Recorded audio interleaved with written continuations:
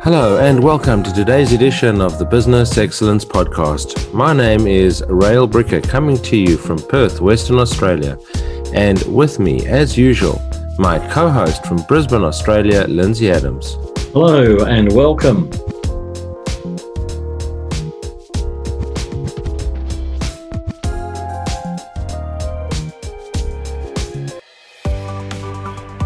As a special gift to all our listeners, pop along to www.excellencepodcast.com. That's excellencepodcast.com and download your free 48-page ebook called Building Excellence: Ideas to Help You on Your Journey to Creating Excellence in Your Business and Your Life. And welcome to our listeners today. Our guest is Stacy Sherman, coming to us from New Jersey in the United States. Welcome, Stacy. Hello, great to be here. Now, Stacy, you're a customer experience expert. You've co-authored two books, one called Customer Experience 2 and the other, some Portuguese title that I didn't understand, but that's pretty exciting. And you're the founder of Doing CX Right. Now, when we were talking just before we started recording, you talked about the concept of humanizing business. Talk to me about that. Yes.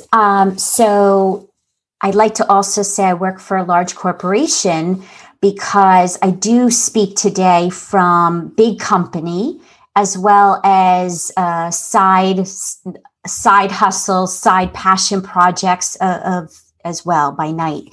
And humanizing business in both sides is really about looking at customers and employees as well, because they fuel customer happiness, and really understanding the way it's about people.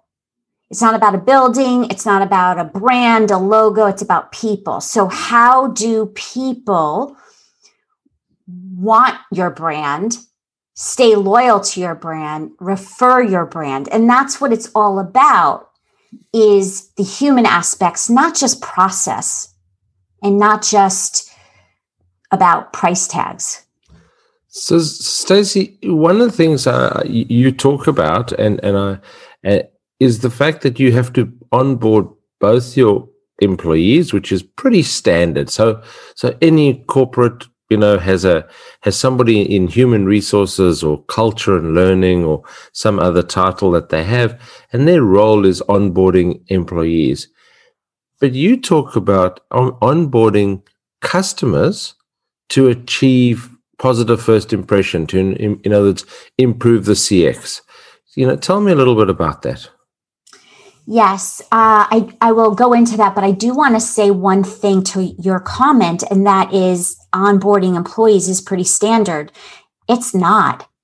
It's done very differently in different companies, in different departments, and there actually isn't consistency, and there isn't a great experience for onboarding employees their first day, their first 30 days, 60, 90. So there has to be an intention around that. Equally to your question about customers. So what is it like when a customer signs the contract or buys a product or service? What's that experience going to be from that point on? And again, it has to be intentionally designed, depending if it's a service or a product and how it's delivered and set up and used. So it must be based on a customer journey standpoint and very intentional. What's delivered and setting those expectations for the customer. Okay, and so how much of that customer journey, that expectation, is part of the brand? In other words, so let's pick on Apple products just as an example, right? Because when you buy an Apple product, you almost know you're paying a lot of money, and you buying into the mass product. I mean, I know that's just a weird concept because I happened to buy a new phone for my wife the other day, and And you kind of just accept that over the years it's got better and better, but how do you do that if you're not Apple? How do you create that journey if you're not Apple? So I'm glad you used that example, because I have an example in my mind, which is, yes, you buy Apple and you have an expectation of the product, and history has shown it to be reliable and trustworthy. But here's the game changer that any company could do in that onboarding experience.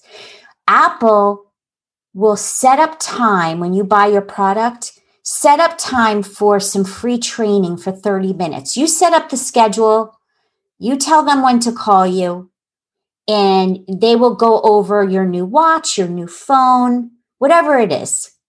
That same principle can apply to anything. Is that wow moment. It's that going up and beyond in when somebody buys anything from a brand. It could be the follow-up call. How are you doing? Do you need help? It can be documentation to help someone who could be stuck and needs some direction. There's all different ways to do it. But in those first 90 days, especially the first week, you have to be very intentional in what you do to help the customer, make it delightful and enjoyable to using the product or the service. So does that apply? I mean, that's for a high end or a high ticket item, but consumers buy a lot of stuff which an Apple computer is going to cost you $2,000 and more. An Apple Watch is going to cost you $500, $600, $700 and more. They're big ticket items. You can't be contacting everyone for every little thing, though, can you? Like, how do you make that experience go for an everyday purchase, or maybe even just a shop at the supermarket? How do you create a customer experience there? So you're right. I mean, you can't do it for every single product, service, and every single touch point with customers, but you can scale. You can send an email that acknowledges the purchase, and if you need help, we're here for you. Here's the 800 number. Here's an online chat. And even a service. You have a doctor's office after the patient's been there. I really appreciate when my doctor calls me a week later or a few days later and says, "How are you feeling? Are you okay?" I mean, that's what keeps people coming back.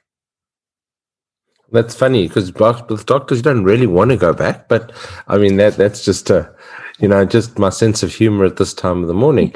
Okay, but so how do you then measure? Yeah, I mentioned to you before we went on to record that I'm never a fan of NPS, because I think the numbers don't tell you the whole story. Speak English, right? What's NPS? Oh, sorry, Net Promoter Score. Okay, and so for those listening that don't know how Net Promoter Score works. But effectively, unless it's a 0 or a 1 or a 9 or a 10, it's effectively ignored. So you're either a 9 or 10, which is a promoter, or a 0 or 1, which is a detractor. And pretty much anyone in the middle. And I had an interesting experience the other day. So we had one of our 2-week lockdown periods here in Perth, which is pretty unique for the world, where we've had no COVID. And I didn't go to the gym because we had a 2-week mandatory mask wearing period, and I could not bring myself to training in the gym in a mask. The gym was actually open, and people were wearing masks. It just kind of made no sense anyway. But the gym in that 2-week period sent me a thing. "Oh, we haven't seen you log into the gym for the last 2 weeks. Is everything okay? And how do you rate the gym?" And I've had a few issues at the gym, things I've asked for that haven't been done, like suggestions, whatever, and I've had no feedback, and I've left my name, whatever. And so I gave them a 6 out of 10. About an hour later, I got an email from the manager, personalized. "I noticed you gave us a 6 out of 10, and you haven't been in since whatever date. It may not be personalized, maybe system driven, but doesn't matter. Can you tell us why you rated us a 6 out of 10? And that was probably what my problem is with NPS, is that you can't use just a number, a metric. You actually need to do something more important in measuring customer happiness? How do you do that? So a couple things. One, I do believe that NPS for sure is not the end all. It is a great starting place for companies that aren't measuring anything and they want to begin.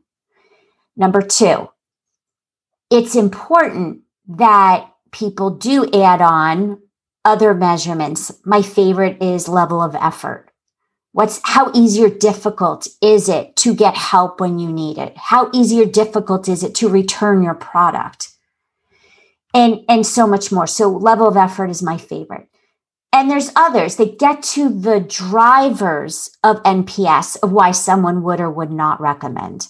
Now, with that said, it is very important for companies who use NPS, and many, many, many do, that they use the score. They don't throw away the promoters and the detractors in essence. So the promoters, you absolutely have to thank customers and thank the employees who delivered customer excellence. That is such an important part of driving the CX culture.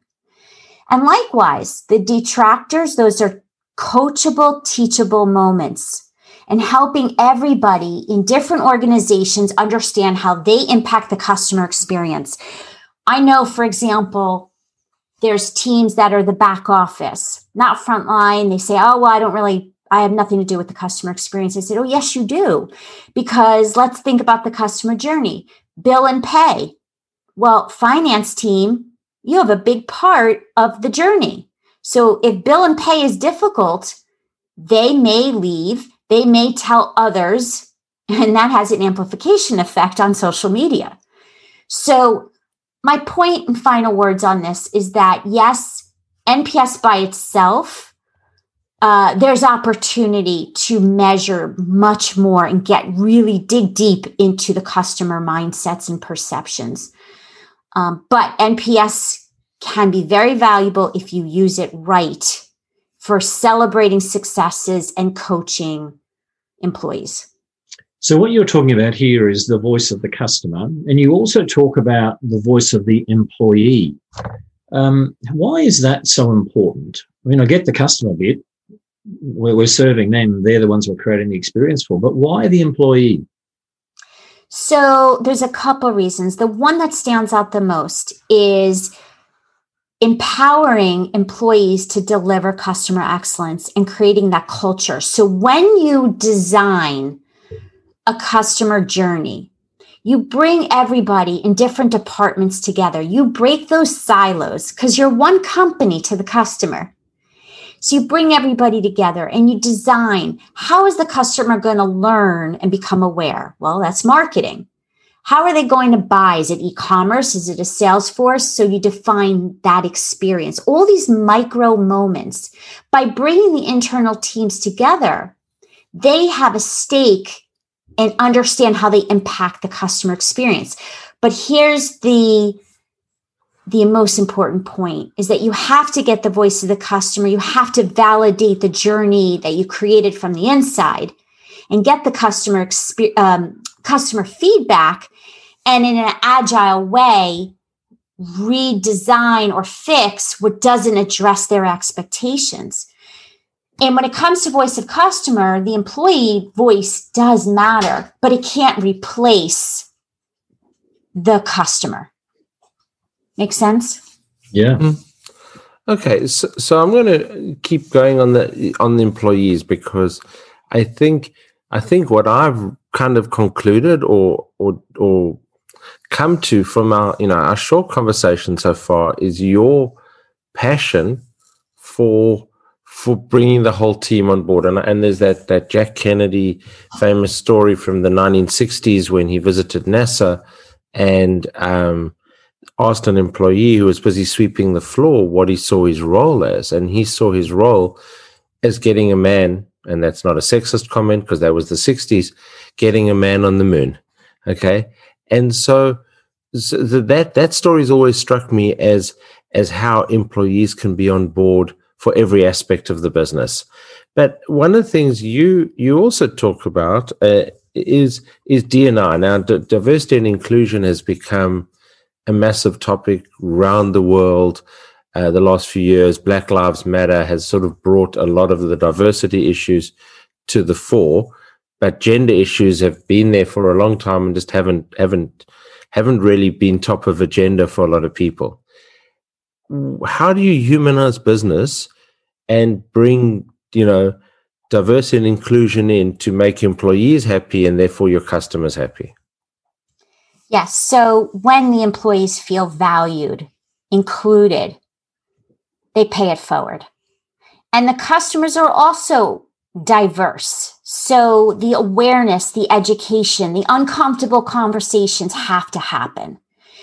And some of the ways you do that is you take time to really learn, admit what you don't know, and learn about different cultures and different nationalities and different ways of thinking.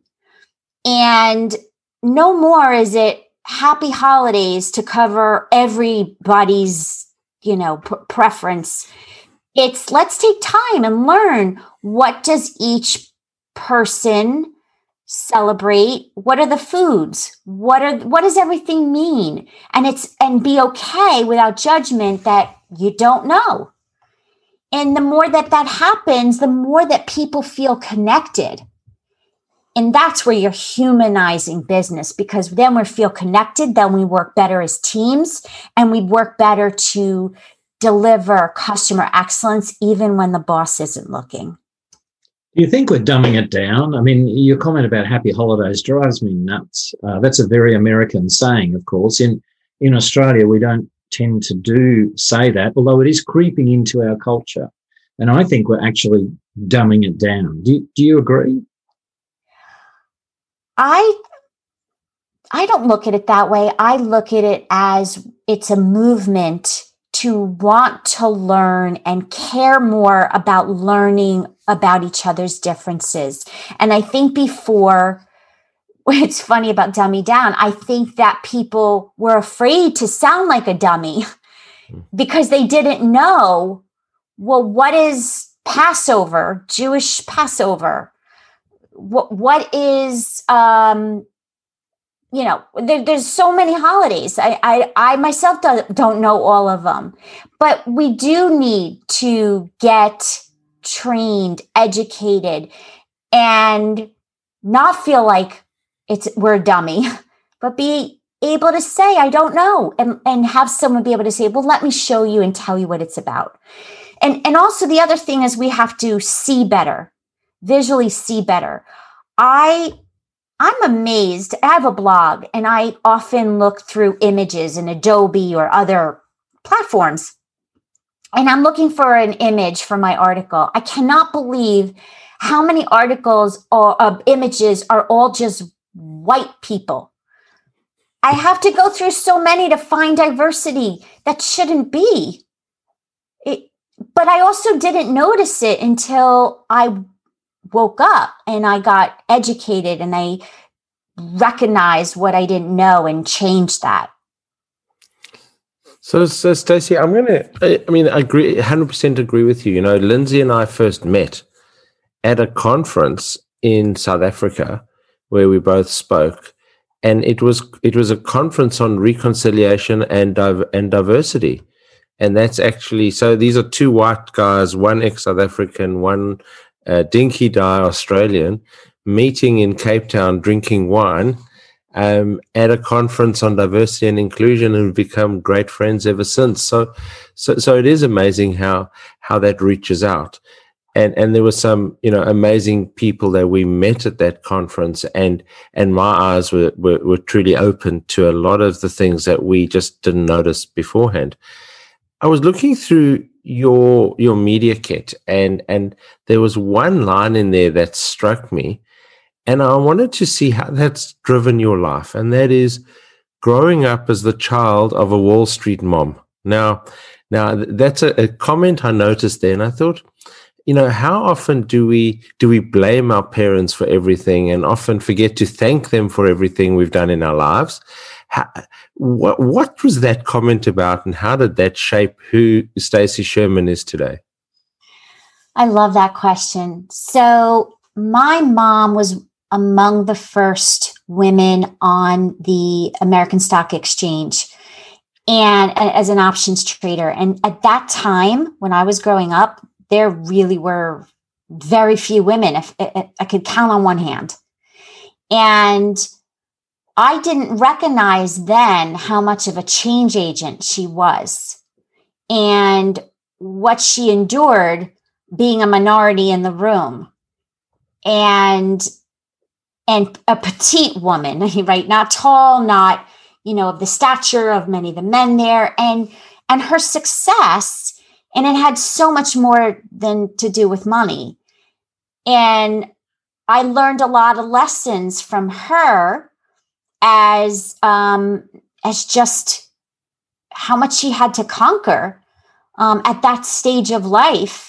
I didn't recognize it then, but how much I see in the lessons I've learned now from her. Stacy, that is excellent. Your mother was a change agent. You are a change agent in the world of customer experience. And unfortunately, we've come to the end of our time together. So I want to thank you for sharing your thoughts with us today. And I'm going to pass back to Rael now to close us off. So, Stacy, if our listeners would like to get hold of you and find out more about humanizing business and humanizing the customer experience, how would they get hold of you? I welcome people coming to my website, doingcxright.com. And I'm on all the social media channels. And I have a lot of resources on my website, a blog, podcast I'm launching now, and lots of resources to help people really advance their skills. I want more people doing CX right, not just talking about it, because then the world will be a better place naturally. So thank you. Thank you very much. And that's a great segue to finishing off for the day. This is Rael Bricker thanking Stacy Sherman and my co-host Lindsay Adams for another episode of the Business Excellence Podcast, with a reminder to pop along to excellencepodcast.com. That's www.excellencepodcast.com, where there are heaps of free resources to help you on your journey to excellence in both business and in life.